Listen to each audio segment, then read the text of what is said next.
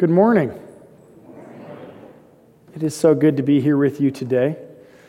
Years ago in my youth, I made a really big, stupid mistake that I am still paying for to this day. I made the mistake of praying for patience. If you've never done that, I warn you that if you pray for patience, God won't give it to you. He'll give you a whole lot of opportunity to practice becoming patient. In my case, the opportunity he gave to me has a name: Elijah, Eden, and Ezra. And I am strained for patience quite often. But apparently my wife also made the same mistake at some point before I did, because when she prayed for patience, God gave her me. And she has a whole lot that she needs to practice patience on. If you have any kids, perhaps you know what it's like, or even if you don't have kids, a roommate or a friend, the one who's always running late. And you're like, I'm going to be there, I'm ready to go, it's time to go, and you have no idea where they are or what they're doing or why they're doing it. And they just continue to take what seems like an eternity to get anything done. Now, every now and then, especially Elijah, but all three of them sometimes really surprise me. I wake up in the morning, kind of rub my eyes, I go to wake them up to get them ready and start the day, and they're already dressed, they're already eating breakfast, they're well ahead of schedule and ready to go. But most of the time, I have to wait and encourage and challenge and wait some more. And if you're anything like me, in the waiting, I become a really perfect and holy person. Unholy person. Perfectly unholy person is what I meant to say. If you're anything like me, in the waiting, I find myself getting frustrated and irritable and prone to snap and prone to need forgiveness later. In the season of Advent, we are in a season of waiting. And sometimes the wait can be exhausting. Sometimes we're waiting for God to do the thing we thought He already would have done. We're saying, how long, O Lord, must we wait? How long until you finally fulfill those promises? How long, Lord? And the answer is just a little while longer.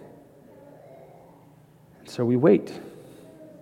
For the people of God, at the time of Christ's first coming, they were well acquainted with waiting for God's long-awaited promises. See, God had promised that He would send one who would redeem and rescue them. He promised that He would send one who would save them from their sin. And the word that we now use for salvation is also the same word that they make the word salve out of. A healing ointment, a healing balm. The people of God were desperately waiting this promise. When will you heal all of our wounds? All of our hurts and all of our brokenness, all of the evil done to us and done by us, when will you heal it and restore it, O Lord? And they weren't just waiting for a few days or weeks or years or decades. For 400 years they waited. And they waited and they waited. My patience runs short after about 42 seconds, usually after about 4 seconds when I have to repeat myself because it wasn't heard the first time. But for 400 years they waited. And in their waiting, they began to get a different kind of idea of this promise God had made. Perhaps the problem was them. Perhaps what God was waiting for was for them to get all their mess and clean it up and to finally get it right. Perhaps the reason God was delayed in coming and saving them from their hurts and their wounds and bringing them new life, perhaps it's because they weren't yet worthy of it. And so in those 400 years, there arose this idea that if we, the people of God, for one singular day, could get everything right, and we could follow His law perfectly. If we did that for one singular day, God would return and permanently keep things perfect forever. All it takes is one day. So imagine, after 400 years of waiting, the pressure. We only need to get it right once. Today's the day. We'll finally do it. And imagine with that pressure, all the feelings that would arise from the people who keep screwing it up. Look, we're working really hard to get this right. Just tie your shoes so we can leave. We're working really hard to get out the door. Just put on your coat. Stop doing this and stop doing that for one day. That's all I'm asking. For one day. And imagine time and time again when all those other sinners keep breaking the law and doing the things they're not supposed to do. The hatred, the anger, the frustration for those who are causing the Lord to delay. It's your fault. If only you would get your stuff together, we could be out of here. So today, as we look at these parables of Jesus, Jesus speaks to this heart of the people. Jesus speaks to this heart that is eager for everybody just for one moment to stop sucking and get it right. Please. Just for a little bit. And in this context, right before, Jesus speaks to the Pharisees and the religious leaders, and he gives several parables of a wedding banquet. And each of these parables of the wedding banquet are really offensive because in every one of them, in some way or another, Jesus says, look, there was a great master, he was hosting a feast, and he invited people, and then the people he invited just kind of shrugged him off, and so he invited others. And those who first were invited were no longer invited, and that's the way the kingdom of God is. And so for all the people that had been waiting for 400 years for God to return, they hear this message of Jesus and say, what do you mean those who were first invited are not welcome? We certainly deserve that seat of honor. We certainly deserve to be in that place. We, of all people, have earned it. And then we get to the parables of today. In Luke chapter 15, if you want to follow along in the blue Bibles, it's on page 1091. If you have your own Bible, I don't know what page number it's on. I apologize. I've had a cough all week, so I'm going to work really hard not to cough today. So if I sound like I'm choking, I am. All right. 1091. Here we go. Here's the context that Jesus speaks these parables in. Now the tax collectors and sinners were all drawing near to him. Now none of us like taxes, but for us taxes are just a part of life in the same way that death is. Everybody has to do both, so deal with it, right? But for the Jewish people, the tax collectors were part of the problem because they were joyfully and willingly participating in serving the very enemy who was keeping God from coming. So the tax collectors and sinners are drawing near to Jesus. And the Pharisees and the scribes grumbled, saying, "This man receives sinners and eats with them." As if to say, if only this man would tell them, stop sinning, you terrible sinners, then maybe we could finally get what we've been hoping for and waiting for. And so Jesus, in classic Jesus fashion, takes this moment and this opportunity to speak a really challenging truth for every one of us. Here's what he says in the first of 3 parables. So he told them this parable. What man of you, having 100 sheep, if he has lost one of them, does not leave the 99 in the open country and go after the one that is lost until he finds it? And when he has found it, he lays it on his shoulders, rejoicing. And when he comes home, he calls together his friends and his neighbors, saying to them, "Rejoice with me, for I have found my sheep that was lost." Just so I tell you, there will be more joy in heaven over one sinner who repents than over 99 righteous persons who need no repentance. Perhaps you've heard this parable before, Jesus leaving the 99 for the sake of the one. And isn't that so sweet? Look how much Jesus loves us, that he would leave everything for us. That's not what the Pharisees were hearing. In the context, they're struggling because the one lost sheep. The Old Testament describes the people of God as God's sheep, and He is a good shepherd who will shepherd us into still waters and pastures and peace. So look, that one sheep is causing all of us trouble. Do you know what you do with a troublesome sheep? You eat it. You let it die, and the rest will be better off. Jesus says, no. Which one of you would not just go after this sheep and leave the others behind? And right off the bat, they're a little offended, like, wait, Jesus, you mean to say that we in our righteousness, getting everything right, doing all this hard work, we are not enough for you? That you would go after that one too? I don't know that I like that, Jesus. It says that when this one sheep is found, He rejoices. And He brings it back saying, look, I have found my sheep. And then He continues with the second parable. Or what woman having 10 silver coins, if she loses one coin, does not light a lamp and sweep the house and seek diligently until she finds it? When she's found it, she calls together her friends and neighbors, saying, rejoice with me, for I have found the coin that I had lost. Just so I tell you, there is joy before the angels of God over one sinner who repents. Jesus tells a second parable about a woman who has approximately 10 days worth of wages, and she loses one singular coin. She still has plenty more. Who among us hasn't lost a few bucks here and there? In fact, if you walk the streets before church, I promise you'll find change. When we pick up trash, we joke that it's my retirement fund. She loses one singular piece of silver.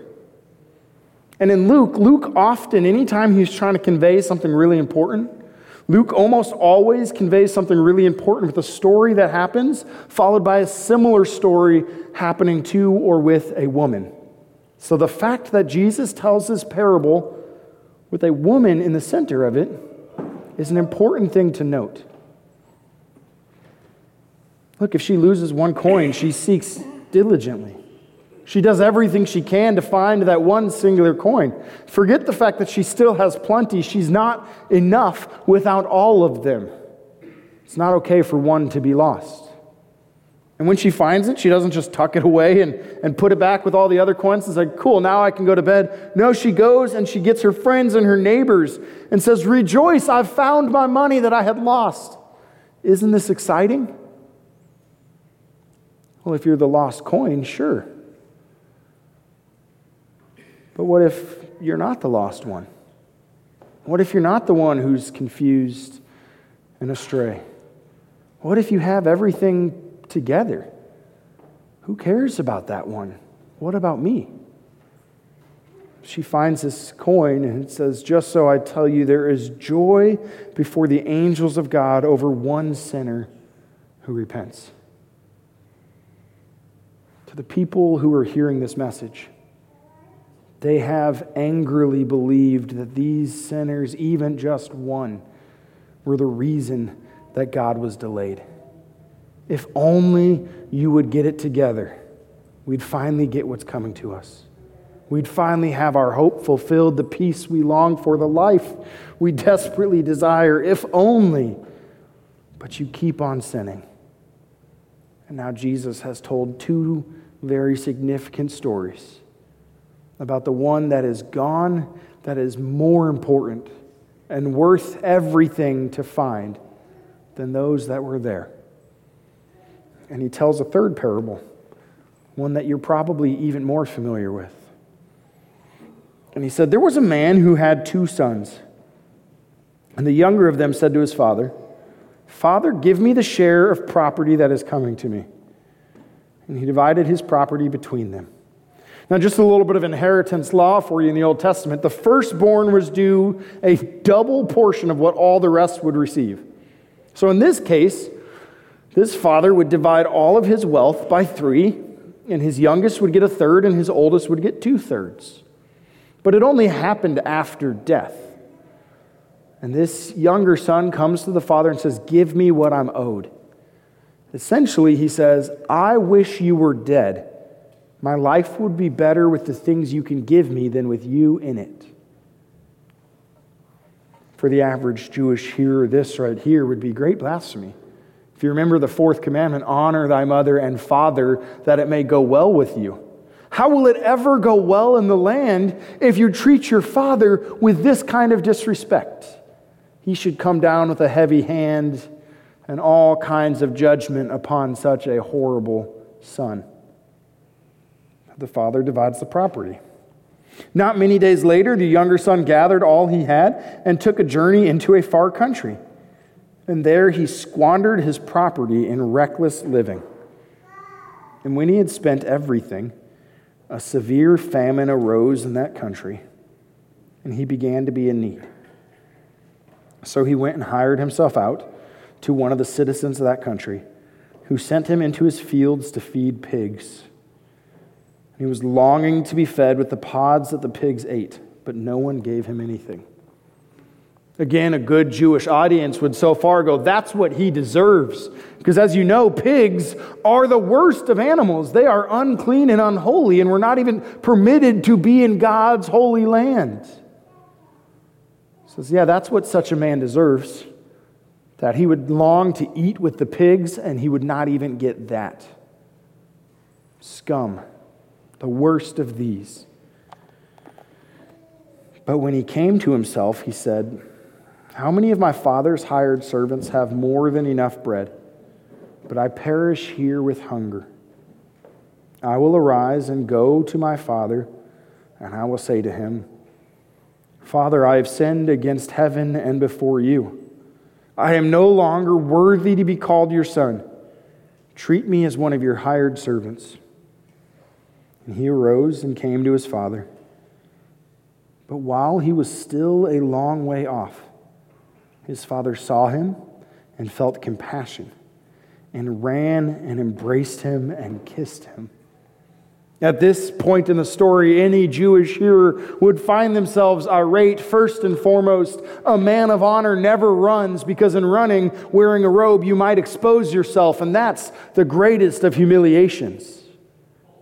How dare this father run, especially to such a sinner?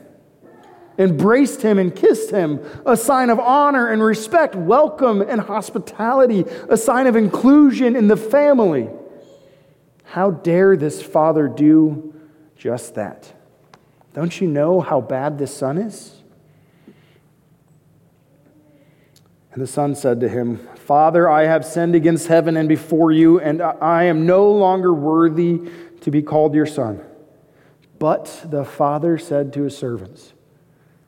I love the word "but" in the English language, not just because I'm a middle school boy at heart, but I love that word along with "however" and "although" and similar words, because a wise pastor once told me that when you're speaking and you use a word like "but," everything before it is just crap.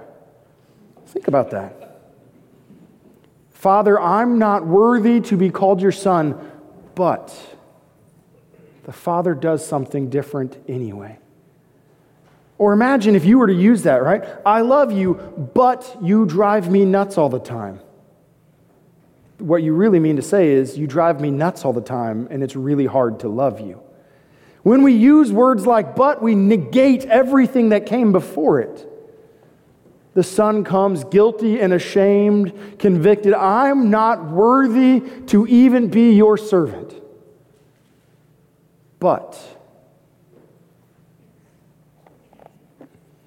the father said to his servants, "Bring quickly the best robe and put it on him, and put a ring on his hand and shoes on his feet, and bring the fattened calf and kill it, and let us eat and celebrate.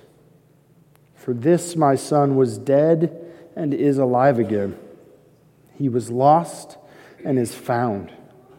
And they began to celebrate. Imagine now, as a Jewish hearer of this parable, the frustration and the hurt.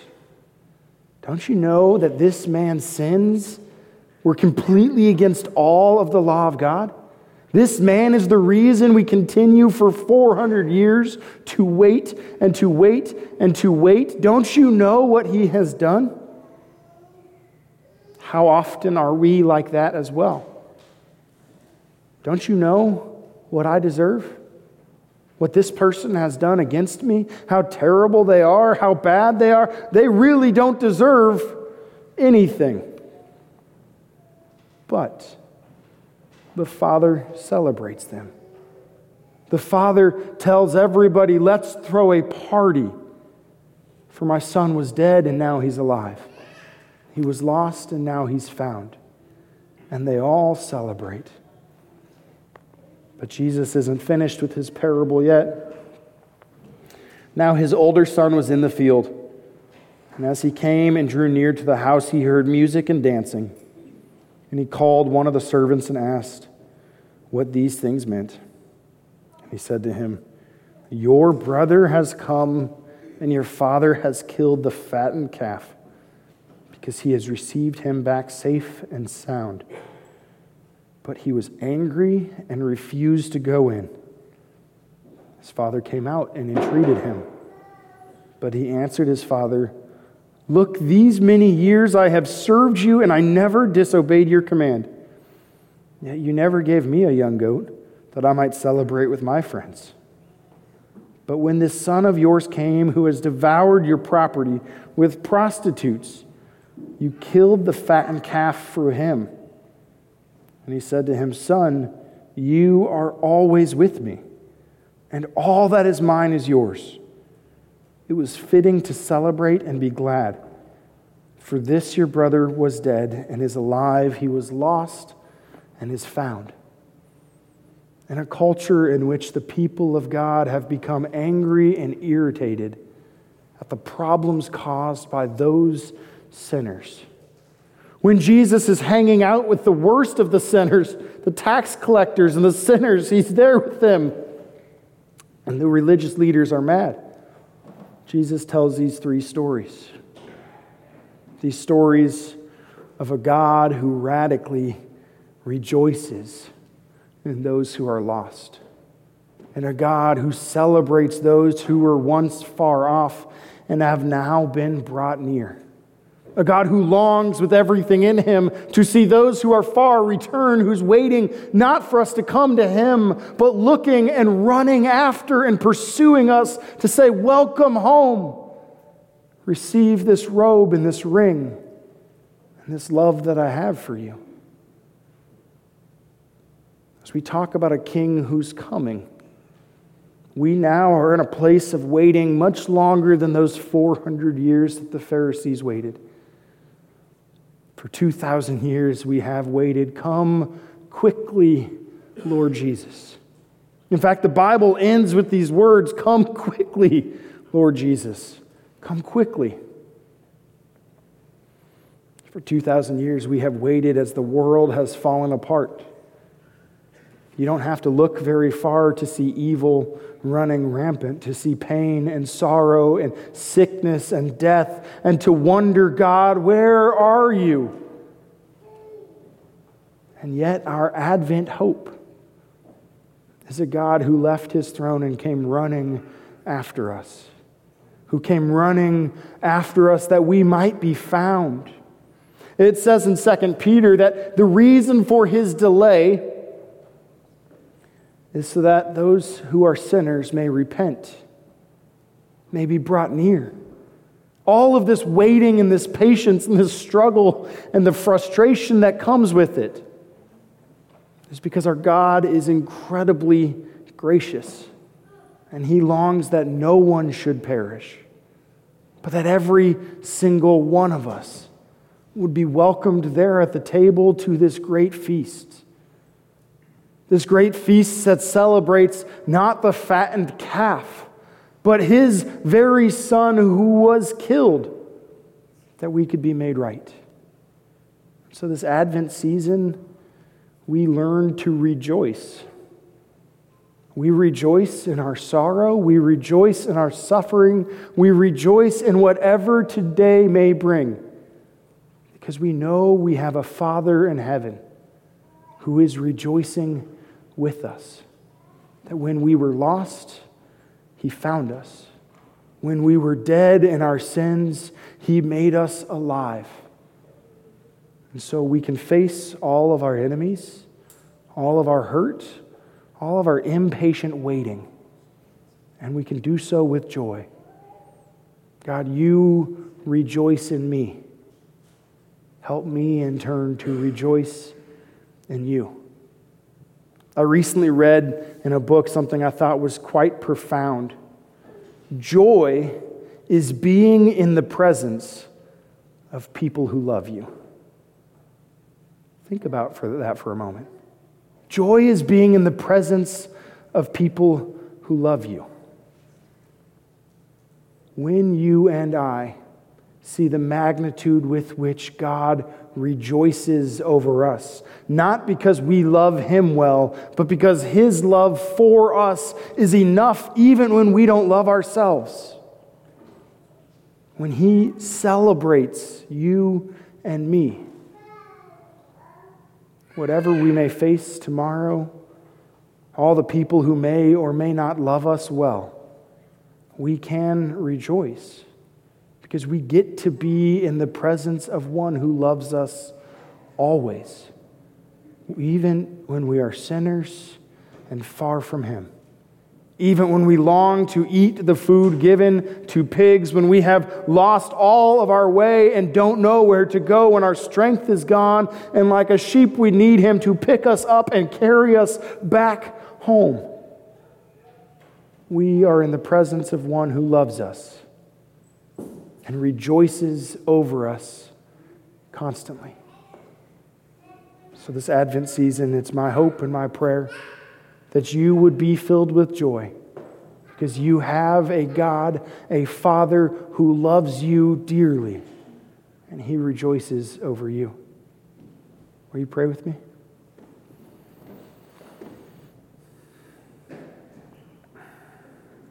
Heavenly Father, joy is being in the presence of one who loves us. You have promised to be with us always to the end of the age. You rejoice when we are lost and then found. You rejoice in our repentance when we turn back to you, to your faithfulness and to your goodness, to the love that you freely pour out. We come before you guilty and sinful. We are not worthy to be your son and your daughter.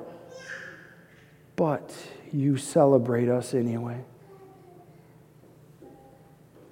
Fill us with hope as we patiently wait. Fill us with hope that your love is enough, that you will return when the time is right, that none shall perish, but find life in you.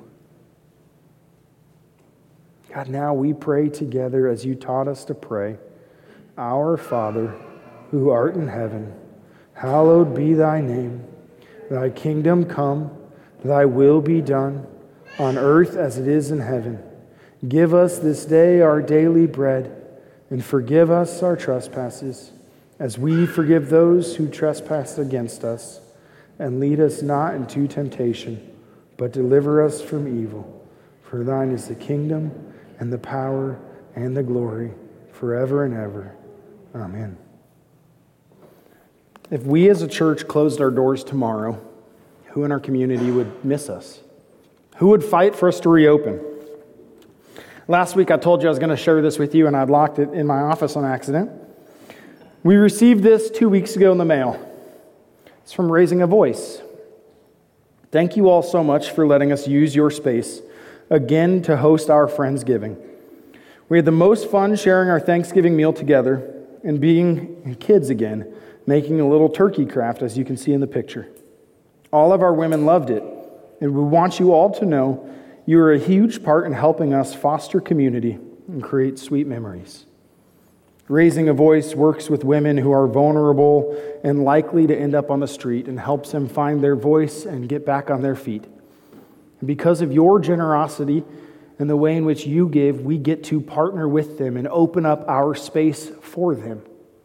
As we move out of this building, possibly, as we look for a long-term home in the next couple of years, wherever we end up and whatever we do, I know for certain we will continue to seek every opportunity possible to use all the space God gives to us to bless Raising a Voice and hopefully so many more organizations doing wonderful things in our community. As we come near the end of the year with just 3 weeks left, really almost 2 weeks left, I think. 2 weeks from today is New Year's Eve, just heads up. As we draw near to the end of the year, we continue with our Cultivate Community initiative. If you weren't here with us the last few weeks as we talked about this, we are beginning the process of looking for a long-term home. Maybe if our landlord changes his mind, it could be here, and maybe it will be someplace else. But to help us to do that, we're seeking to raise $50,000 above and beyond our normal offering between now and the end of the year. If you got Emily's email earlier this week, I think so far we've raised about $11,500, which is a really great start, so we're well on our way.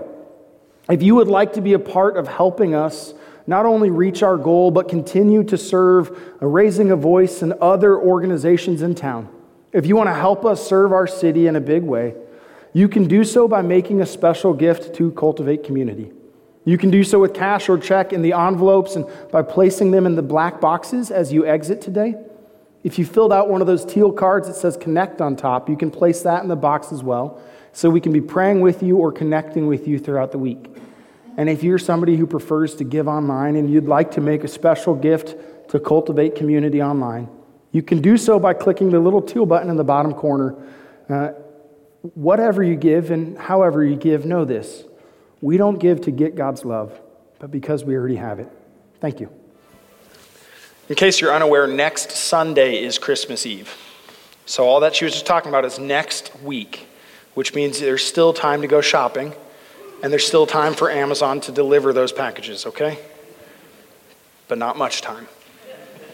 Next week at the 11 o'clock service, we will be doing the traditional candlelight service, and it'll be really special. I'm excited. I want to encourage you to join us for that at 11 p.m., which means it is possible to come to church at 10:30 and then come back in the evening at 11. I plan on doing that, and I'd love to see you there too, all right? I was speaking with somebody, before we get into questions and answers, I was speaking with somebody earlier this week about candlelight services and how it's my favorite service. And she attends another church, and she said that last year at the candlelight service, the pastor's daughter caught her hair on fire. And they happened to take a picture right at that moment as everybody around her was like, panicked. So we're going to try not to have that happen here this year, all right? But you should join us just in case. You never know. It could be fun. Use that photo on like some of our social media, though? Yeah, absolutely. So, Jay, every week we invite questions, and I do my best to respond. Will you come on over here a little closer to the light? Yep. What questions came in today? All right, we have 3 questions so far here. So the first one is, some people treat the Bible as a rule book, some as history, some as myth. What would you say is the best way to think about the Bible in today's world? The Bible is living and active. It is a story revealing Jesus. And so within that, there are rules. Some of those rules are for all time, as in it simply is this way that when you do these things, it goes well. Like, try it. Honor your mother and father, and I promise you it will at some point go well for you. It just is that way. Other rules in there are specific for a season and for a time and for a culture. And so it is also history. It's a whole host of things, but it's not about you and I learning to become really good people. Because the spoiler is, we're still going to be terrible at that. No, the whole book is about you and I discovering who Jesus is, what he has done, and how we live in response to the things he's done. So that's how I would encourage you to read it. Jesus, where are you in the words I'm reading? And the next question is, why do we celebrate Jesus' birthday on Christmas? It actually stems from the pagan winter solstice festival, so I think the Catholic Church made a Christmas celebration then instead, or a Jesus celebration then instead. And rather his birthday is in the fall. Do we do it more as a symbolic thing? We do it as a symbolic thing. However, the idea that it's entirely a pagan celebration of the sun god is a myth, actually. That was a thing, but that's not the reason for the 25th. In fact, that would have concluded on the 23rd. So if we were following that practice, we would have already been done. The reason is a really profound theological best guess science. Based on the stars and all the things when they think Jesus would have been born, based on when they knew for sure he died, some believed that he died on the same day that he was conceived. And so if you do a little bit of math, in order for that to happen, December.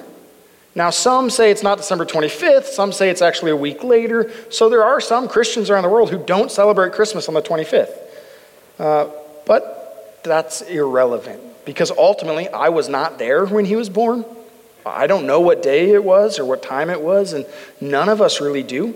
The idea is that we celebrate, that we mark a season set apart to look forward to his first coming so that we can be reminded of his second, that he will return again, and it's worth celebrating. All right. The next one is a question on some of the scripture from today, Luke 15:31. And he said to him, "Son, you are always with me, and all that is mine is yours." Is that a statement that the younger son, while repentant and welcome home, will not receive a second inheritance? I have no idea. I think it's more a statement of the religious Jewish leaders who are angry at the sinners who continue to sin. The older brother who was always with God. They had his blessing and his promise even in the midst of their turmoil. And yet they were angry because they felt God had abandoned or neglected them. And now Jesus was eating with sinners.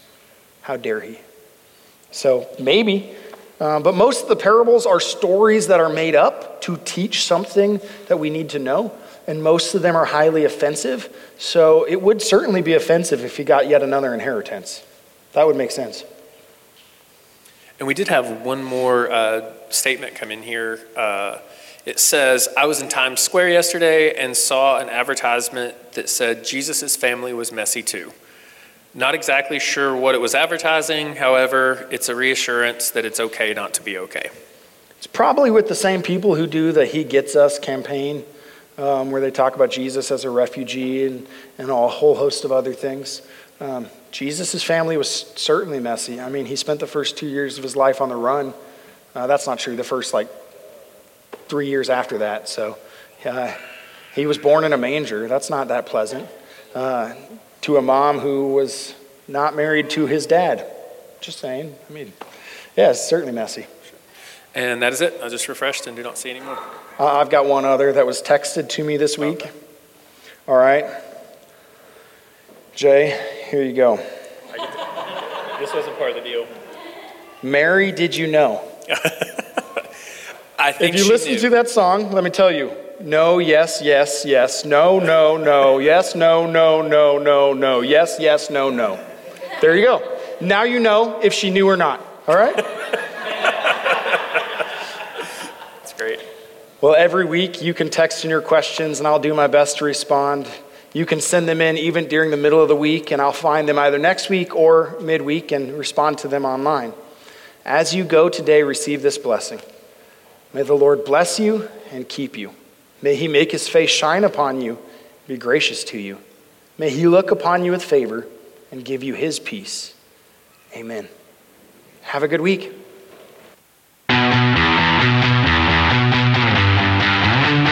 Thank you for listening to one of our Sunday morning messages. If this message has made an impact in your life, please let us know. Simply fill out the Contact Us page on thepointknox.com. And if you'd like to be a part of supporting the Point Ministry, simply go to thepointknox.com/support. Don't hesitate to contact us or join us in person every Sunday morning at 10:30 a.m.